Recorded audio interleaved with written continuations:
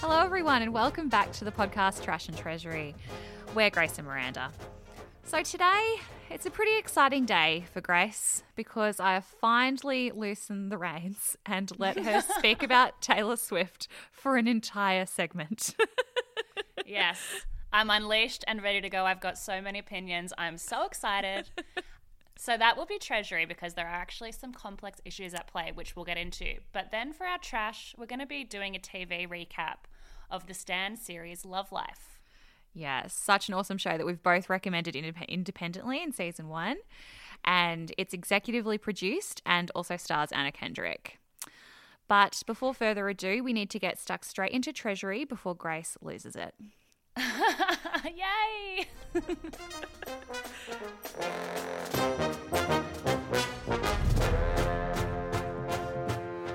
So on the 24th of July, 2020, with just 16 hours notice, Taylor Swift dropped her latest studio album, Folklore. Now, apparently she did not even let her record label know this was happening. They only found out when the world found out, and the whole world was so shocked. I actually have this Taylor Swift group chat on WhatsApp, and I knew the news of the album within seconds because of this group chat. And one of my friends in the group chat is like, I literally only have notifications on my Instagram so that I can get the latest Taylor updates in real time.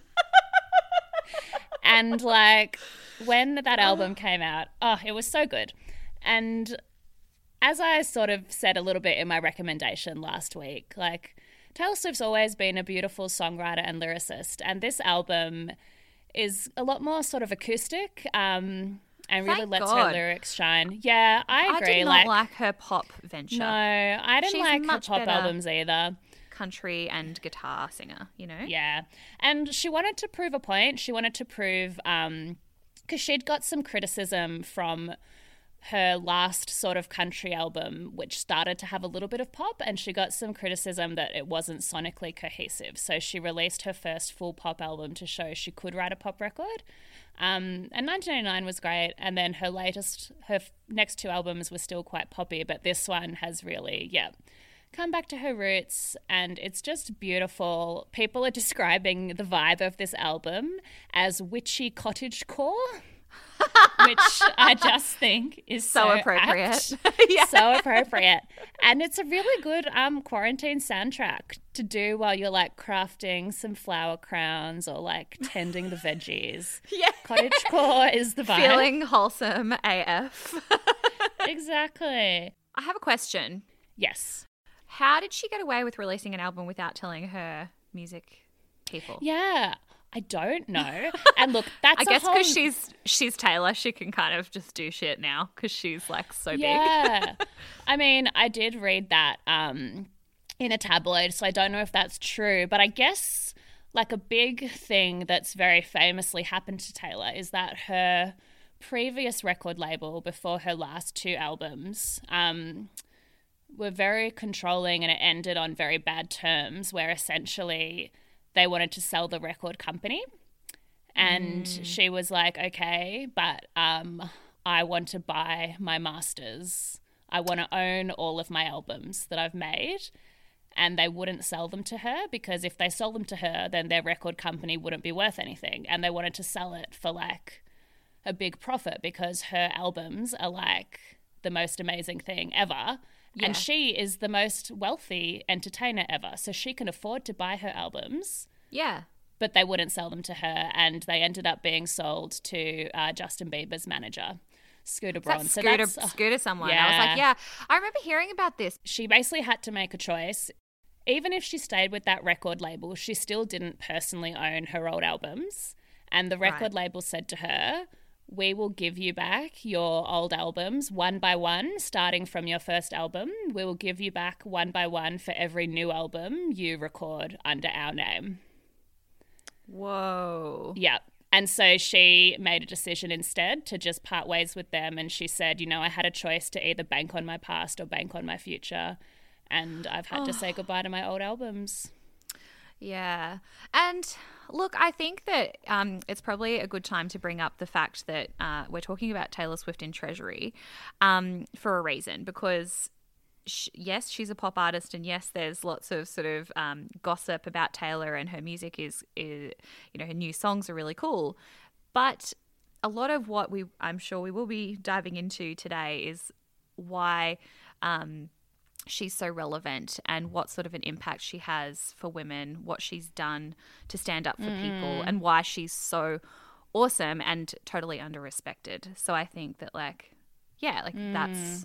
that's why we're talking about her today. And also why she's been such a controversial figure and such a feminist debate center where people were like, is she secretly a conservative? Is she not? Blah, blah, blah. Like, there's so much scrutiny of Taylor as a person. Absolutely. And so I think, that whole record label thing, she's really spoken out really vocally, trying to get change for artists to have more rights, such as better royalties from Spotify and things like that. And she's sort of, yes, on iTunes as well. And she's sort of said, I'm not doing this for myself. Like, I don't need the money. I'm not trying to brag, but I don't. But I just think this is really important that artists are actually valued for what they produce. And so I think the reason, if it is true that her record label didn't know, it's because she is trying to be independent and sees the means to her own production, to use a little communist phrase, but she's the one that makes this stuff. She should be able to control it and benefit from it.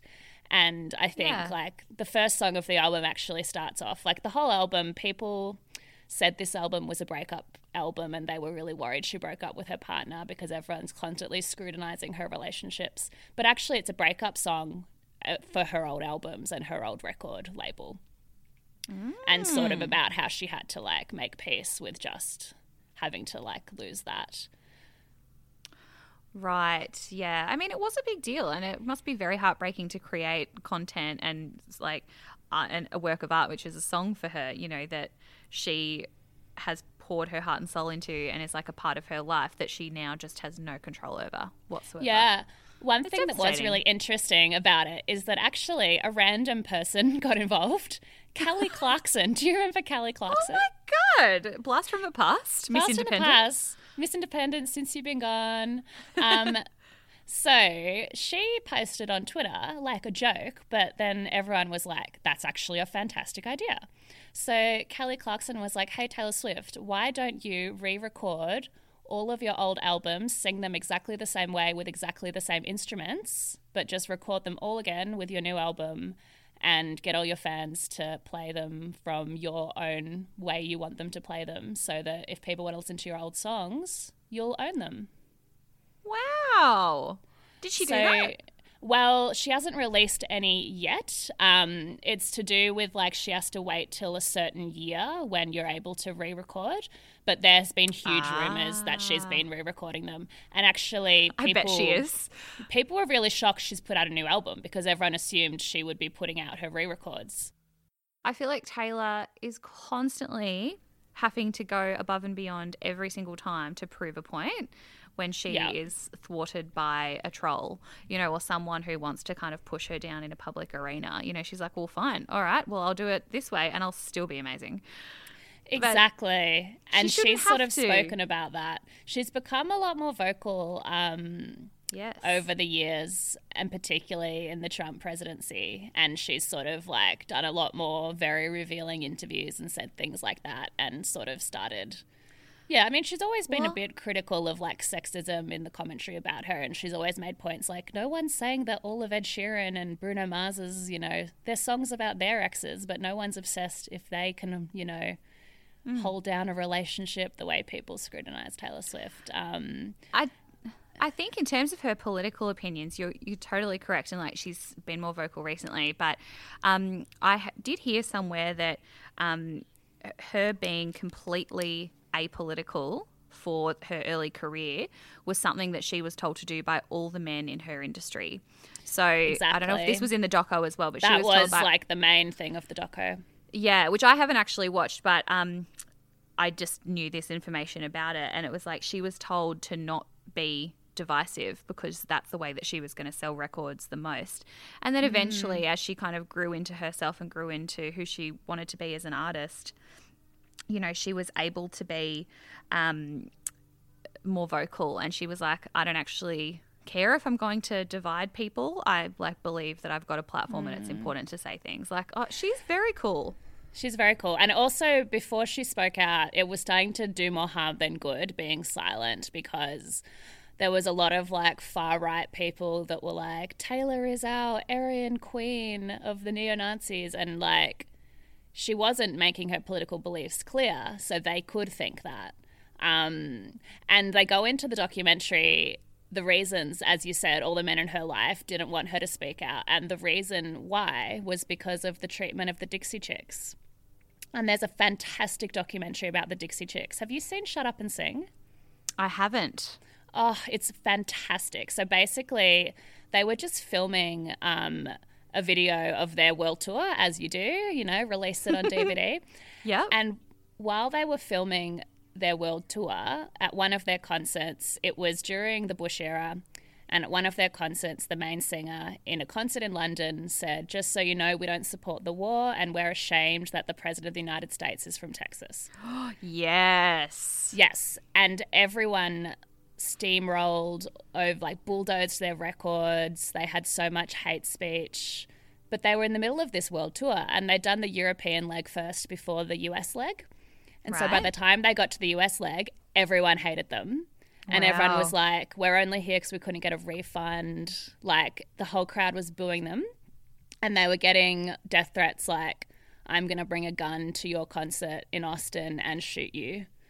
And that's what the song Not Ready to Make Nice is about.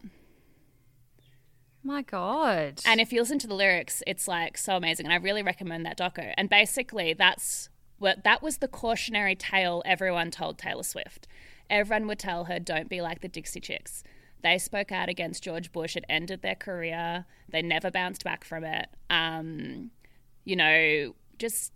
not nice to speak about politics. People want you to speak about music. Yeah.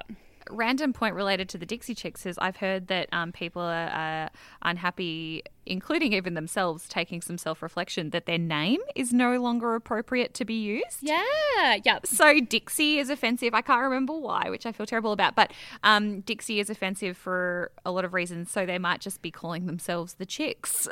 Yeah, which they have does changed not their have name the same to ring the to it. Chicks. Yeah. So what's the reason, Grace? Do you remember? I think it's to do with Dixie is associated with the Confederate South and slavery and stuff. So yeah, a lot of bands have changed their names recently, and so yeah, they're now the Chicks. So yeah, good point actually. Yeah. So everyone was saying to Taylor, "Don't be like the Chicks." Don't be like the Chicks. Formerly Dixie Chicks. Yeah, don't be like the band formerly known as the Dixie Chicks. But I want to tell you about these 3 songs that are so amazing that she's told this story. So the first single that came out is called Cardigan. And when it premiered on YouTube, Taylor was live commenting on YouTube, and she talked about the fact there was this thing called the Teenage Love Triangle, which is 3 songs written from 3 different perspectives of 3 people in a love triangle. And it's so good. It's like a movie. It's so good. Wow. I mentioned that I have a Taylor Swift WhatsApp group with my friends. Yes. So one of my friends is a creative genius, and she came up with a theory about these 3 songs, which I honestly think is groundbreaking and huge news that the world does not know. Okay. And look, it might not make sense to you, but I'll try to explain. So her theory is that the characters in the teenage love triangle is actually autobiographical, and Betty is actually referring to Taylor Swift. The guy, James, is actually referring to Joe Jonas, and the other woman is actually referring to Camilla Bell. Now, this is going back to 2008, and I know I just said everyone's obsessed with Taylor's exes, it's so sexist, but also she does write a lot of love songs, and there is serious merit to this theory. It's also just a super fan thing. You want to know. You just want to know. It's a super fan thing. Also, Taylor also puts a lot of clues, Easter eggs, hints. She calls them Easter eggs, and she says she's she hides Easter eggs for her fans to figure out. And she said, And she said specifically with Folklore that she's put a lot of the Easter eggs in the lyrics. So basically, we were like discussing this theory on our WhatsApp Taylor Swift chat, and we were all getting so excited. Like, we were getting so excited we didn't even have time to text. We had to just send each other voice memos, being like, and then it's this, and then it's this. We were basically like cute. That person in like a room looking at all like the clippings and like drawing connections between them. Yeah. And my friend was like, totally this theory is so good, but I can't express it. Like, Grace, can you write it up? And then we'll like go viral with it. So I'm like, yes. And I was planning to just write like an Instagram caption. No, you need to write a piece. You need to submit this shit. So I ended up writing a 1,500 word essay.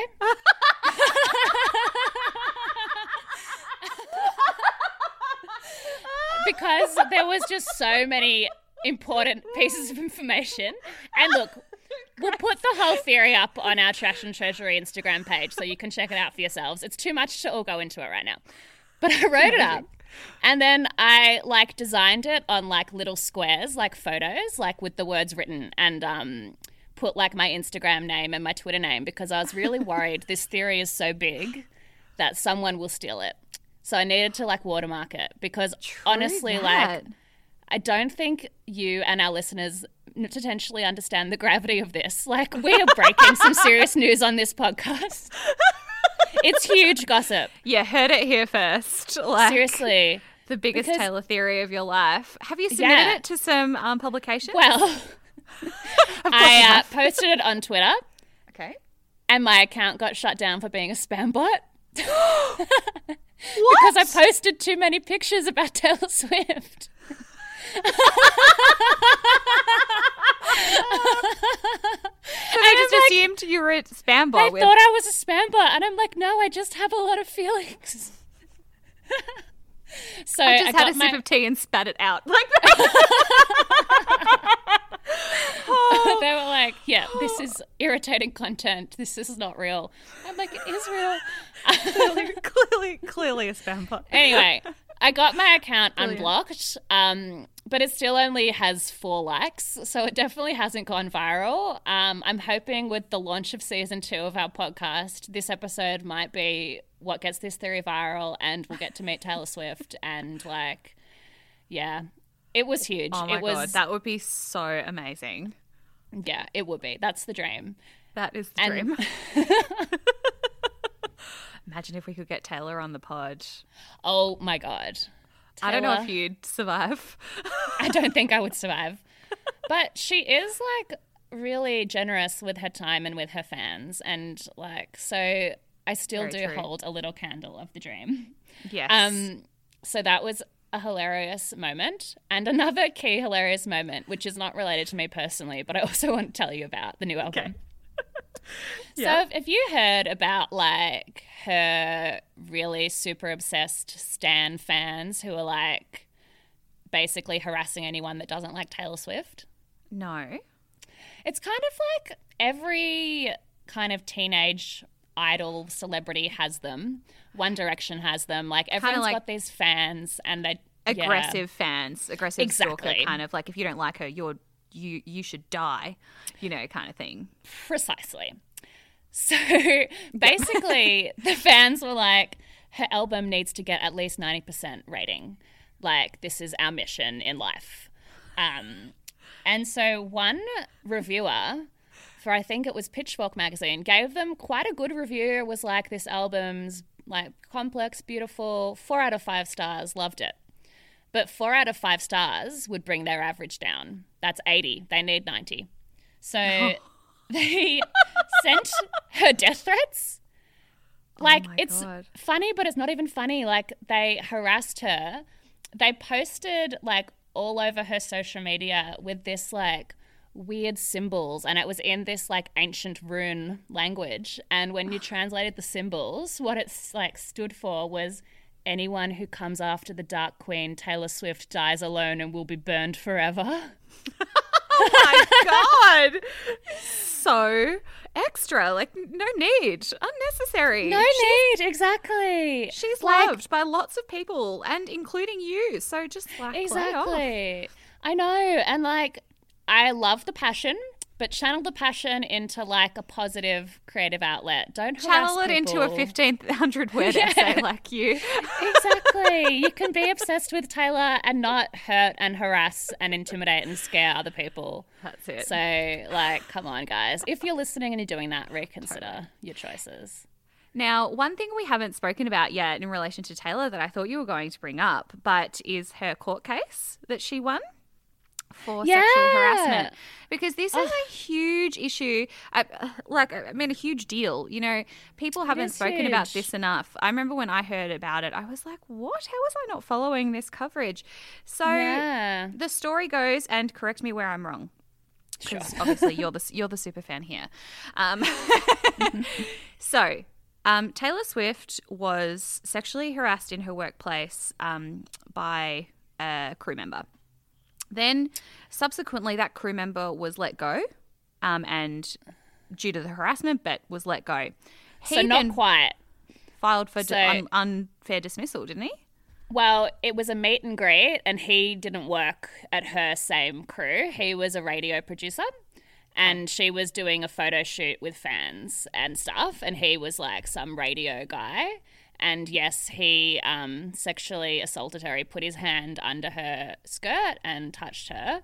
And he was then fired from his own employer.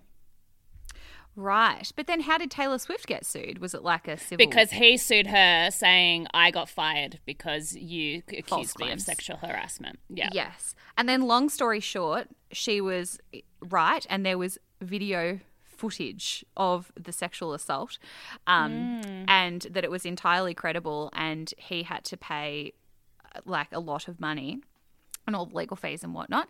And they basically said, well, what kind of a ballpark figure are you looking for, Taylor? And she said, I don't need the money. She's like, but obviously he has to pay something because they have to write it down. She says, I want $1, but I'm doing this and pursuing this case because it's important to stand up for yourself and I'm standing up for other women. And I'm pretty sure he still had to pay a bunch of money, but it went to like a women's rights organization or something like that.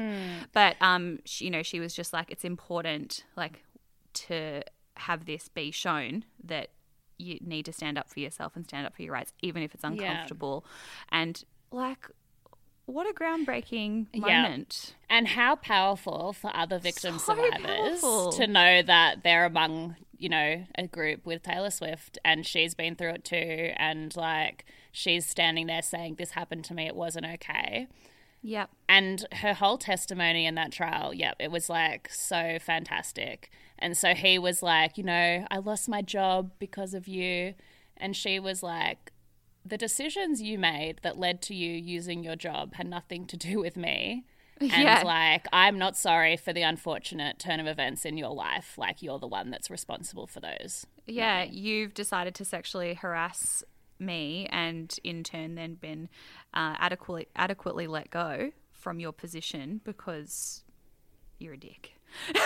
Yeah.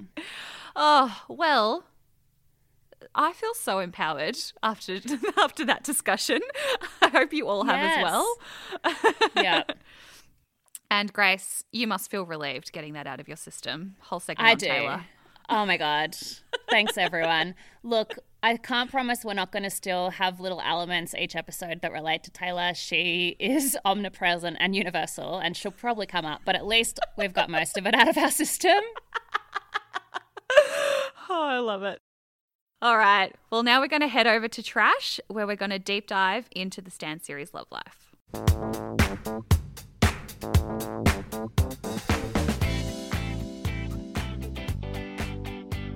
So for Trash today, we are diving into the Stan series Love Life, which has very excitingly been renewed for a season 2. So the series follows Darby, a woman called Darby, through her formative years of dating, through her sort of, I would say 20s. Is that right, Grace? Am I on the right track here? It was pretty much her whole 20s. There were some flashbacks to school as well. But yeah, most of the show is set in her 20s, I guess. And she retells some flashbacks. That's right.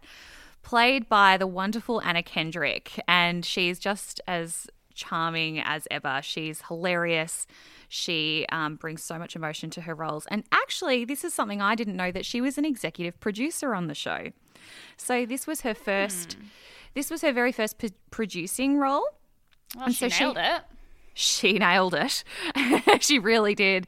And I listened to an interview with her, and she was saying, you know, so much of the writer's room and how they were creating the show. I mean, there was a baseline of the show, and then they sort of added to it. And a lot of the writers, a lot of the people in that room, including Anna herself, injected a lot of personal stories into this show, which is what gives it this That's wonderful, so not surprising to hear that. So not surprising, because I just thought this is so amazingly authentic, like what comes through in this show. Who told them about our lives? How do they know? Yeah. How do they know about our lives? There was this one funny story, actually, where she said to the writer, she's like, I don't remember telling you this story.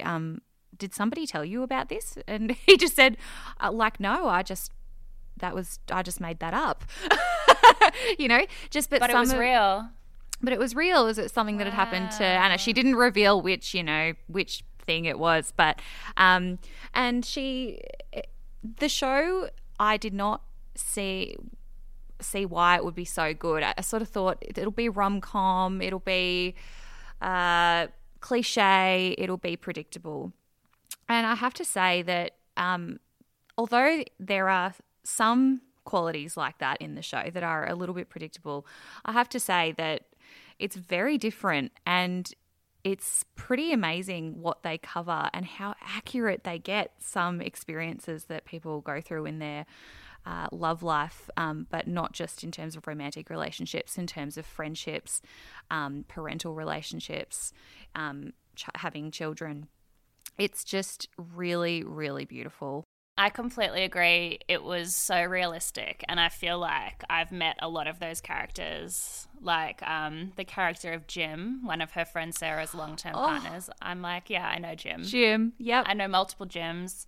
Character of Magnus, yeah, they all felt like very fleshed out, and it was cringily relatable, but also, I think a really good show. So relatable, and also kind of just subverted that, this is exactly what you would expect, so like the plot line to go, and it just kind of turns and it goes a different way. And it's really, really interesting. I think it's very millennial as well. Like a lot of these characters, a lot of the relationships and how dating sort of operates, and Tinder and all of these sorts of things. I think it's so relatable to women of our age, and it's just, I haven't seen anything quite like it put into a show or in film before. So it's just that, I think that's just why it's just made such a splash. And for those who would like to watch the show and don't want spoilers, we will be going into some of the characters, so here's your warning. But I've watched it through twice now, so even if you know what happens, it's still a great show to watch, and you will still enjoy the nuances of what happens, because there's so much to talk about. So what I would like to bring up first is the character of Magnus. Knew that's where we were going to go. Yep. Yeah. Dive in deep. Magnus is one of the men she meets down the track, and he's kind of amazing. He's romantic. He's sweet. He's funny. He's charismatic. He's got a beard. He's just like kind of the quintessential, a sort of woke man, I suppose, that's, quite attractive. And what I will say to that, all of that, plus taking it up one more notch to, we just talked about in the segment just gone about how Taylor Swift's new album has been described as cottagecore. Magnus is also like cottagecore vibes. He's like, let's have a farm, let's have like 5 kids on the farm, and we'll like have veggies and chickens, and it's like, it's the dream. Cottagecore is so in right now, and it doesn't take much for someone to have a beard and say a few things and for you to be like, oh my God, what a great guy. What a great Finally, guy. a great guy. She finally met a great the guy. She's met him. And he like wants all these things. He wants kids. He wants a family. He wants to get married. He wants to have a farm and, you know, like have animals and all this sort of stuff. And he's a chef so he can cook. And, you know, he's just all about Darby and he loves her. And, you know, this relationship, he's very intense. And he kind of gets more intense throughout their relationship. But what's more is that he kind of he sort of steps backwards when he is floundering with his work. And he's floundering with his work. He's feeling, you know, a bit crushed by that, and then goes into this ridiculous kind of lawsuit that he was like wrongfully terminated, but it's because he's actually just a shit kicker and he wasn't putting in enough effort, and Darby's supporting him and he just constantly is getting angry at her. She doesn't understand him because his issues are like the most important issues. And also she gets a promotion the same day he loses his job, so they're kind of not in the same place, and she's like, look, I'm just saying this is like a bit awkward, but it's good. It means you don't have to worry. I've got money. But he's also, it's just the nuance of his emotional abuse, I think. Yeah, it sneaks in. There was a few sort of yellow flags, all the unopened bills and stuff, but generally it was like, he said he wanted kids, and that's all it took for the audience and Darby to be like, oh my God. Yeah. But then slowly it started to get, emotional abuse. So once again, the number for 1-800-RESPECT we'll put up on the website. But yeah, I think what it portrayed that relationship well, and how that can sort of sneak into a relationship that starts really well and in places you'd least expect it. It was so, we haven't even mentioned the fact that he actually was somebody that she married, but you didn't see the wedding or anything like that. So that was really different as well. You know, the fact that she had this marriage in the middle of her 20s that didn't last. She ends up breaking up with Magnus. But what was portrayed so well was when she was having trouble with him, and it was getting to, you know, towards the pointy end of will they or won't they stay together, and she's just blank. Like, she's so depressed and kind of, she's got no emotions. You know, her work is going so well, and it's like she's just moving around her life, but she's completely not in her body. And it's when her friend gives her the picture of this cup when she first started her work, and, you know, you see in this picture how joyful she looks and how happy she looks, and she just remembers that she was happy once, and she can't she just, that feeling is so far away. But she gets upset. She goes home. She cooks one single egg and puts it on a plate with chili sauce, which is the saddest thing I've ever seen in my life.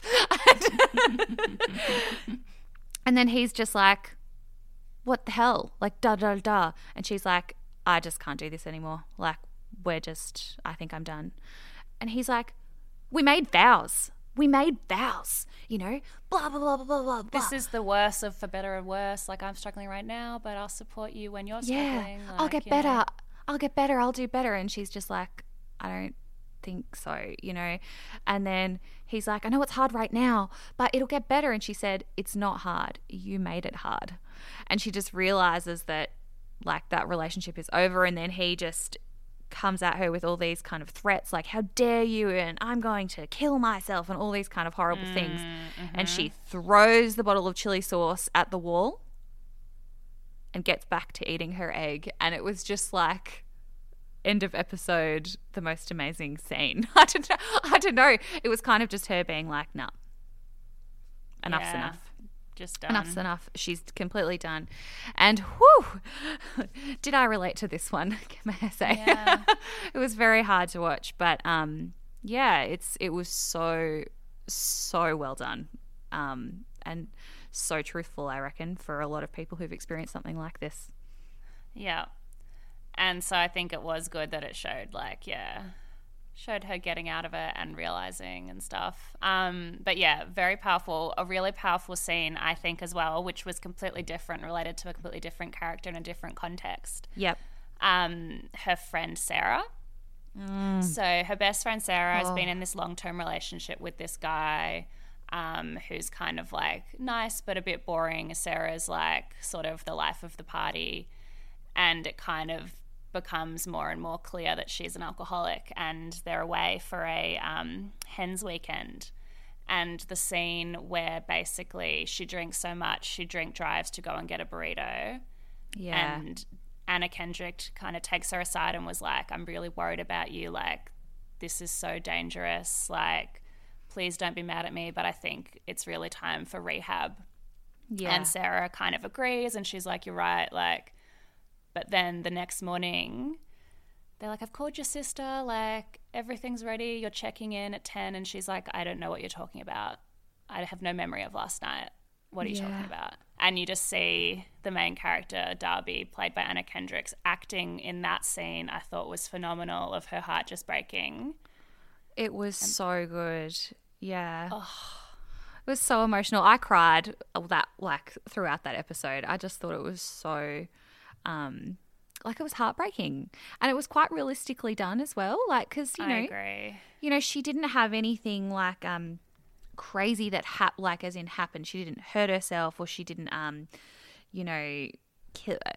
over somebody or whatever, because I just thought that would have made it really, really I don't know, it probably just would have overtaken the themes, which was the fact that she has a problem and she needed to address it. But she'd gone so far in that she was drink driving. But her heart, when she was just like, you're coming to rehab with me right now. Like, she did not believe that Sarah didn't remember the conversation that they'd had the night before. She was like, you're coming to rehab with me right now, or I'm done. She's like, I'm not vouching for you anymore. I can't do this anymore. It hurts too much. And and then Sarah just gets back under the covers, and Anna Kendrick walks out and like essentially kind of loses another huge love in her life, which is her best friend.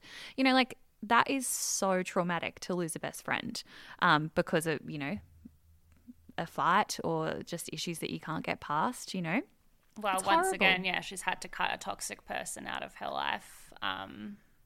Similar to Magnus, even though Sarah was like such a good friend. And as we said, there will be spoilers, so they do reconcile, they become estranged, but then Sarah does get help and get sober, and they do reconnect.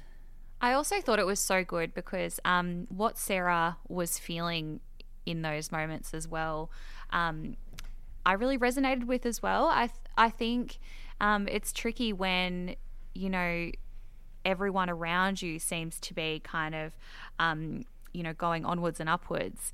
And then you're the one that's left in this kind of limbo period where you're not quite ready to either make decisions to better your life or anything like that. But you kind of just want to keep the young memories alive. And so that she constantly is, trying to round everyone up and do coke and drink, and like she's always wanting to go out and party, and everyone else is kind of just over it, but she's not ready to be that person yet. Move to New Jersey. She's not ready to move to New Jersey with Jim. And it was really, really interesting, and I think so many people will relate to this, like, not necessarily in the substance abuse ways, but just in that kind of, oh crap, where you feel like everyone else is like sorting their life out and you're not. And you're like, whoa, that's so scary. It was just fascinating. It was really, really well done and honest, and just loved that plot line, even though it was hard to take. Yeah, I think the Sarah and Darby friendship was a really great storyline. And as you said, it like sort of portrayed that we're not just talking about romantic love in Darby's story. We're talking about parental love and friendship love. Yeah. And so, that was, very powerful where that story went.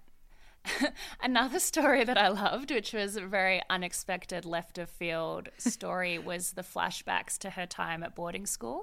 Yes. Yeah. And what eventually, this big embarrassing incident that eventually all comes out. Yes. She was basically dating this guy who she adored, and then she comes home one day where her roommate is having sex with someone in her dorm. So she just sits on the floor outside the dorm, and then the guy that she really likes comes out and he's been banging her roommate. And then she's like, oh my God. Like, she's devastated. She's shocked. And then her friend comes out and she's like, oh, I'm so sorry, and she's like, it's not about you. I don't even care. I've got my own shit going on, which she did, but not this. And then she goes, well, what's going on? She's like, I just found out I have cancer. And you're like, oh shit. How do you creep yourself out of that one? Yeah, you can't. You cannot put that toothpaste back into the tube. You absolutely can't. That's out. Yeah, it's out of the bag. And I sort of get in that emotional thing, she didn't want to admit defeat. Like, she didn't want to admit that she was heartbroken. But then she just like made up a lie and thought, oh shit, that was a really bad decision. But her trying to figure out how to get out of it is so hilarious. She's literally Googling what types of cancers can you really quickly recover from without going bald. Yeah. Like, how can I make this seem legit? She's basically Belle Gibson. Trying to be Belle Gibson. Yes. Anyway. And obviously it doesn't go down well. The school finds out and she leaves the school. And this is all told through therapy sessions that she has with this amazing actress called Siobhan Fallon Hogan, who you will recognise her face. She's the mother, Stanley Yelnatz's mother in Holes, for those who've seen that movie. So random. So random. But she's in a lot of stuff. She's always kind of like side character, but she's really funny. And she was really good as this therapist. She kind of says, she's like, well, that doesn't, she's like, I don't know why I did it. Sounds kind of, upsetting and whatnot. And she says, upsetting, embarrassing, sounds traumatizing. Yeah, I loved that therapy scene. It was so good. It was like, and it was her formative years, and it was trauma. And she was also, had issues with her parents and things. But, that was such a transformative moment in her life where she felt rejected. And that's where the therapist was going with that she's always expecting rejection.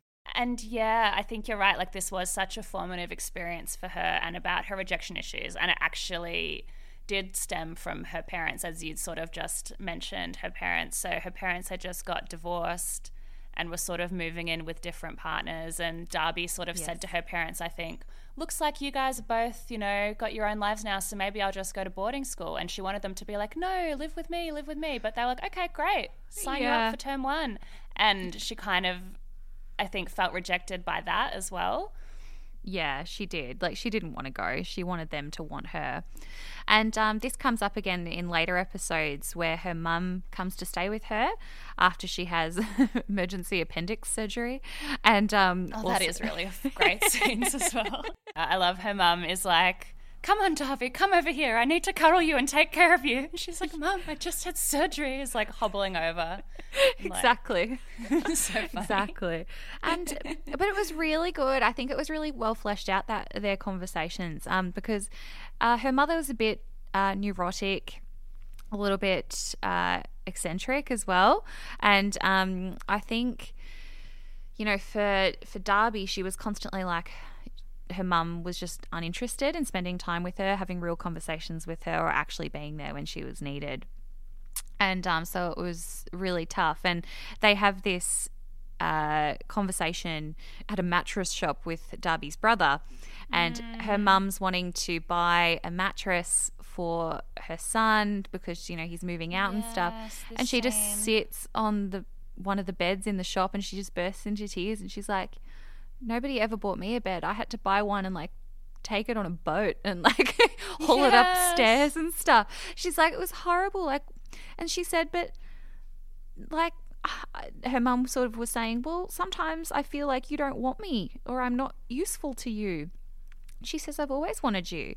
And then her mum sort of has this realization that that's a pattern in her marriages that have both broken down, that she pushes people away because she's afraid of rejection as well. So she just pushes people away before it can happen. And then Darby sort of has this understanding with her mum, and they have this like really beautiful bonding moment. And there's this lovely like lesson at the end, which I just thought was so beautiful, and I really related to this as well. She said, there's a voiceover, by the way, so this is the voiceover. Yeah, and she there's said, a British narration, which I quite liked the narration. I thought it was different. I thought I would hate it, but I really enjoyed it. It was really good. I agree. Yeah, it worked really well.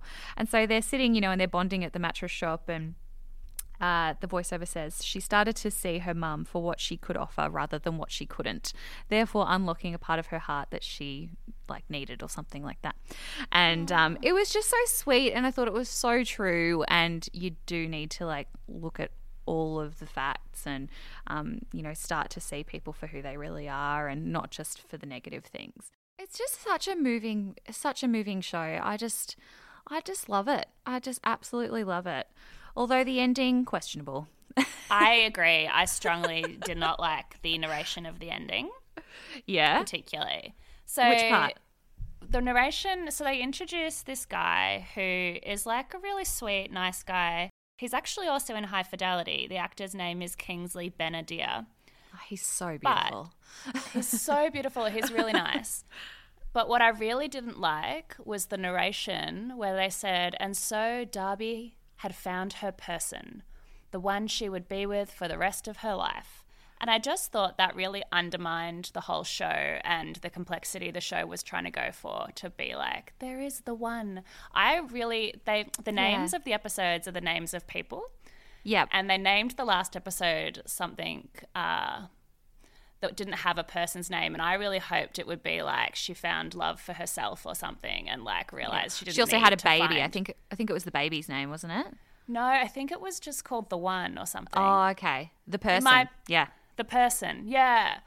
And so I wanted it to, be like, you know, there's more than just one person for everyone, and there's lots of relationships, and you have to have a good relationship with yourself. But instead they were like, and she dated all these duds, and now she's found the one, and they'll be together forever. And I just thought, the show really did itself a discredit with that narration. I was not a fan. Yeah, it was slightly Hollywoodized. However, only just because I think that, you know, we didn't have enough time to flesh out their relationship. Like maybe we'd understand it a bit more if, hopefully that maybe is what they will do in season 2. I really hope so. Well, my problem with it is not really about the relationship. It's about just saying that they're going to be together forever, because even the best relationships won't necessarily be, and like for a variety of reasons. I reckon it'll be when they go further into it, it'll be like on and off situation, or it'll be complicated or something like that. I think he was great, but it just seemed a little too clean cut. And the fact that she sort of went through all these relationships and now she's great. And now she has no issues. She's now confident, and she's like got a great job. She's got a baby to someone else with this co-parent friendship relationship with this guy called Augie. It was way too much happy ending. And then instead she's of the like, work in progress that is life. Now she likes herself, and now she's going to like herself forever, and she's never going to have any issues, and she's with her partner, and that's the end. It's kind of like, surely she's going to have more issues. She's going to have another person in her life that's going to be challenging. You know, like it just kind of felt a little too wrapped up. But as I said, hopefully they redeem themselves in season 2. Well, I'm glad we finally got to talk about Love Life. As you know from season 1, we both separately recommended Love Life, and we've both already been watching it, recommending, talking about it, tweeting it. So much, in fact, that we actually got some fake Anna Kendrick impersonator fan page engaging with our podcast, which was good. So, hopefully this Anna Kendrick content gets us back on your radar. She is amazing, and I can see why she inspires obsessed superfans. Yeah, look, there's nothing wrong with superfans, as discussed in the treasury of today's episode, so I think it's all good. That's it. All right, well, now let's find out what hills we're dying on this week.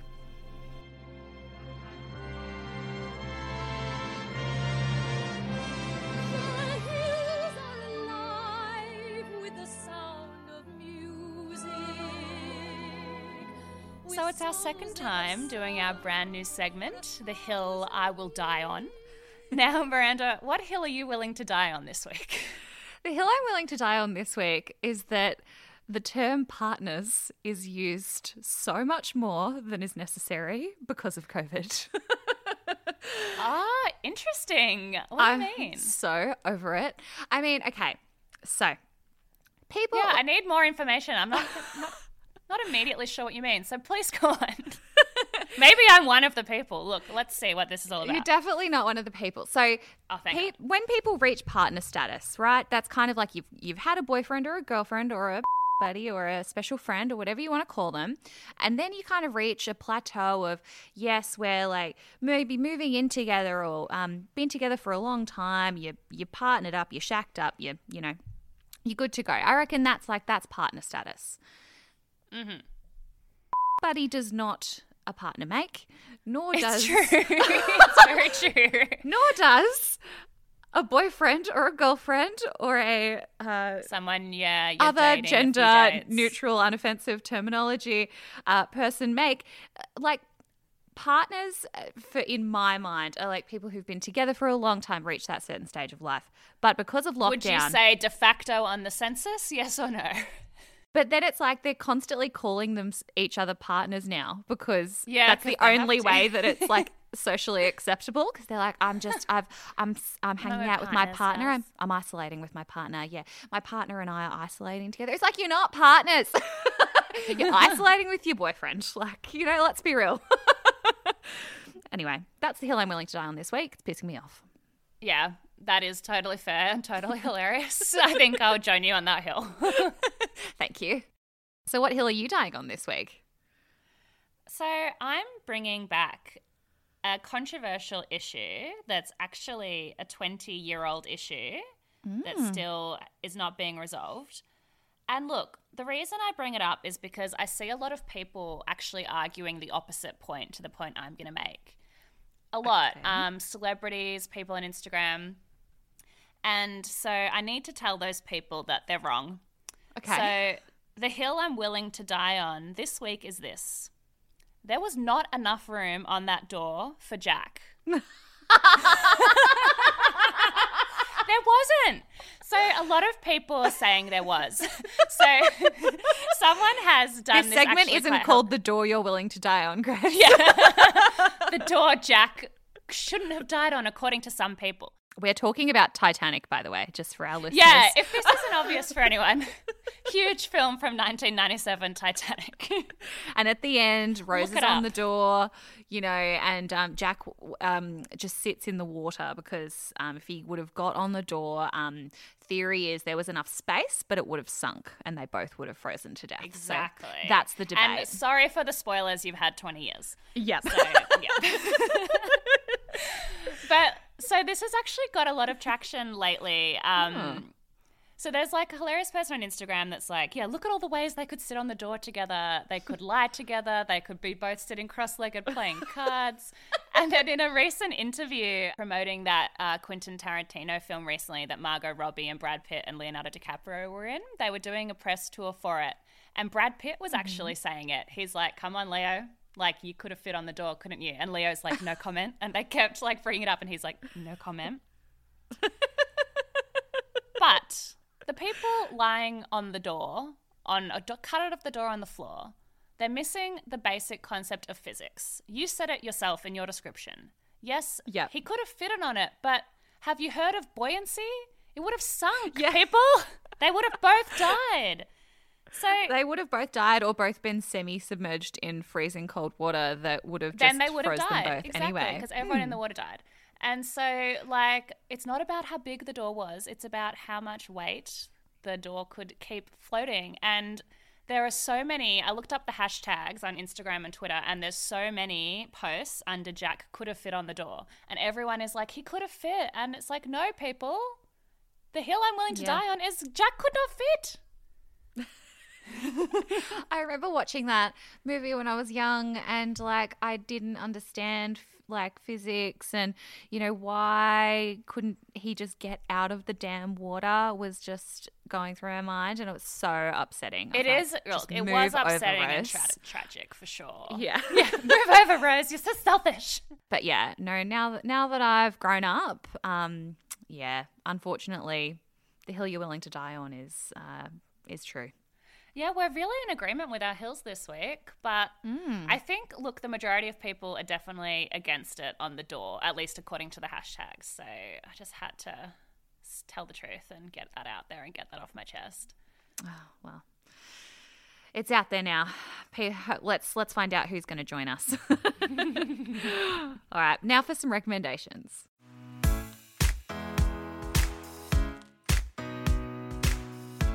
So I have a recommendation that, Miranda, I think you'll love, especially because you've been having such a bad time finding a good film. Yes. And I don't know if you have heard of this. I certainly hadn't. It just kind of came up on Netflix. It's called Plus One. Have you heard of it or watched it? No, Excellent. I haven't. Okay. So Great. it's a comedy on Netflix about two friends, one who's just had a breakup and the other is like looking for the one. They're both single and they're invited to all these weddings and they're like, oh my God, so draining having to go to all these weddings where everyone's so happy and in love. So they make a pact to go to all the weddings with each other and wingman each other, and hilarity ensues. But the reason it's fantastic, like the premise is so-so, but the reason it's fantastic is the main woman in it is hilarious. So her name is Maya Erskine. She created and stars in the show Pen 15, which I've only seen a few episodes of. What show? It's called Pen 15, and they're like, 30-year-old women playing kids, like 13-year-olds. And in that, she looks like really dorky. She gets like a bowl cut in the first episode. Whereas in this, she is like playing an actual adult. She is stunning. She's hilarious. She's amazing. It's definitely the most enjoyable movie I've seen in ages, and I recommend it. Plus One on Netflix. Thank you so much. I'm watching that tonight. Yeah, absolutely. Great. Lock it in, Eddie. Great reco. Well, my first one is also a very enjoyable show. It's Schitt's Creek. So on Netflix, and oh my God, it is just wonderful. I had no idea about this show until it was recommended to me by my friend Candace, and I was like, what is this show about? I thought it was kind of a boys show, kind of toilet humor and just a silly kind of sitcom.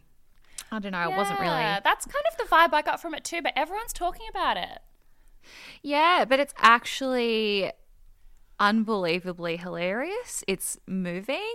It's just really quite progressive as well.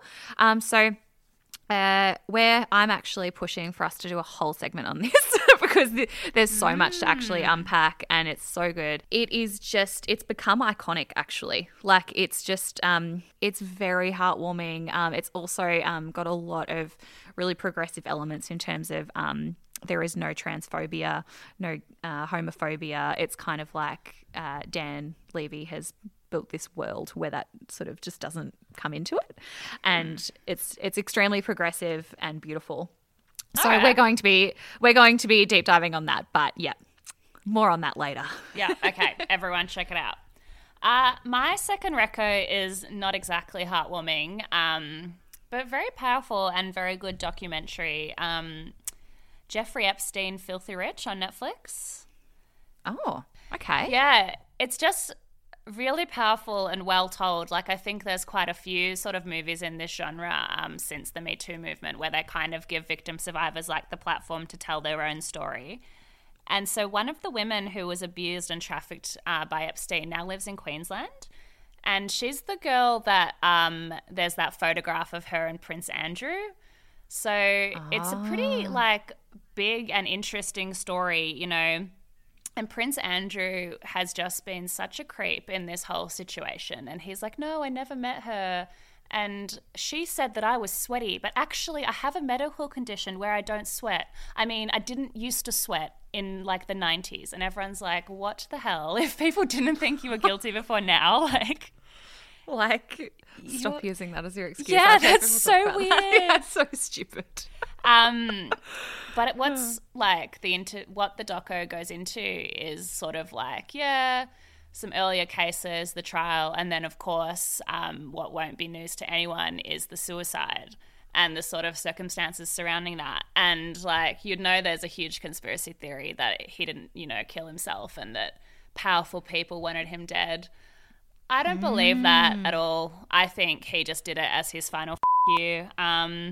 Because basically he'd always had power and control over all of these people, and he was about to be tried and sent to prison, and he, you know, didn't want to not be in control. And also 2 days before he suicided, he transferred all his money to the Cayman Islands so that it would be harder for anyone to get restitution, and sort of robbed people of the, you know, legal system. So I think he just did it to be a dick. Wow. But it's a good doco. Yeah, it's worth watching. Good. I mean, it looked so depressing, so I just didn't choose to watch it. But if you say it's really good, then maybe. I mean, it's really interesting. I think it's worth the watch. Yeah. Yep. All right. I have to check them out. All right. For my last one, completely different, but it's also a show. Thank God, because that one was, but you know, lame duck. After your filthy rich Jeffrey Epstein doco. Yeah. Dive into some amazing survival reality show. So this is called Alone. And anyone who knows me who's listening has probably heard me rant on about this for years. It's actually just concluded its 7th season. And what it's based around is 10 contestants go to a location separately. So they're all completely separated by usually about 5 miles or 6 miles or something like that. So they actually never come into contact with each other. They're allowed to take 10 items plus their clothes. And that's it. And depending on what items they bring and all that sort of thing, they're not allowed to have guns. They're not allowed to, bring any kind of electrical equipment. Can they walk around? Because I feel like you could get to each other if you're only 5 miles away from each other. Not in the terrain that they're placed in. Okay. And usually they're set up in separate spots where you could habitate, because the point is that you need to actually set up camp and prepare for the weather that's ahead. And each season has just got stronger and stronger and stronger, and they move around locations. Is this the one where they film themselves on the camera, isn't it? They don't even have film a crew. themselves. There's no crew. I hate that. Oh my God, it is like we've spoke about this on reality TV ethics, and it's challenging because, yes, there's prize money at the end. There's $500,000 that they can win, and they film themselves. There's no crew that are on site or even accessible to them within minutes. You know, it takes kind of a couple of hours to get someone out there usually to wherever they are. And the most recent 2 seasons have been set in the Arctic in the north. And so it is absolutely incredible. The only way to win usually is that you have to be the last person standing. So usually people tap out or they get extracted for medical reasons. So that's if they do medical checks every now and then. So every 10 days or so, they check their body weight, they check for frostbite and all these sorts of things. So anyway, it's unbelievable. It's definite like reality. Like there is no kind of, apart from the fact that it's on TV and there's a couple of sound effects, it's just them. It's just them being filmed, and it's incredible to watch their journeys. And in the most recent season, oh my God, it's so epic. There's so many wild animals as well. Wolves, bears, wolverines, lynxes, foxes. This just appeals to me 0%. Like, I would like an actual movie where, you know, the helicopter crashes and they're stuck in the wild and they have to escape. But why? These are just people that just went into this weird situation. Like, are there video journals like, well, this was a terrible idea?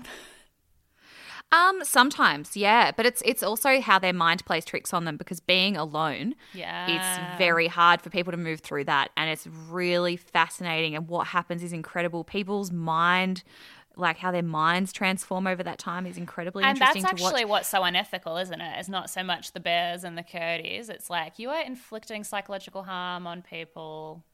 It's actually quite different. About that? I do feel okay about that, because I actually feel like all of these people who actually sign up, they're survival experts. This is what they do. They're not just they like your love average this. Joe. They are not your average Joe, because you would literally die if you were. Like, you could not. Like, these people are experts, so it's amazing to watch what they do with the land, with how they build their logs, how they build their hearth to keep warm. You know, they're living completely off grid. All they're Their doing carbon is footprint is pretty low. You're right. no carbon footprint. Like they're not eating processed crap. Like it's just, but it's amazing because you are there. You think it's not interesting, and then you watch it and like, oh my God, I am waiting for that next episode to drop. Like I need to know who drops out. I need to know who taps out. You know, like I just need to know. Okay, so where can we check out the next episode? Okay, so it's on Prime Video, all 7 seasons, which you can purchase, or you can find season 3, I think, which is on SBS On Demand. All right, fab. Well, that's it from us for this week.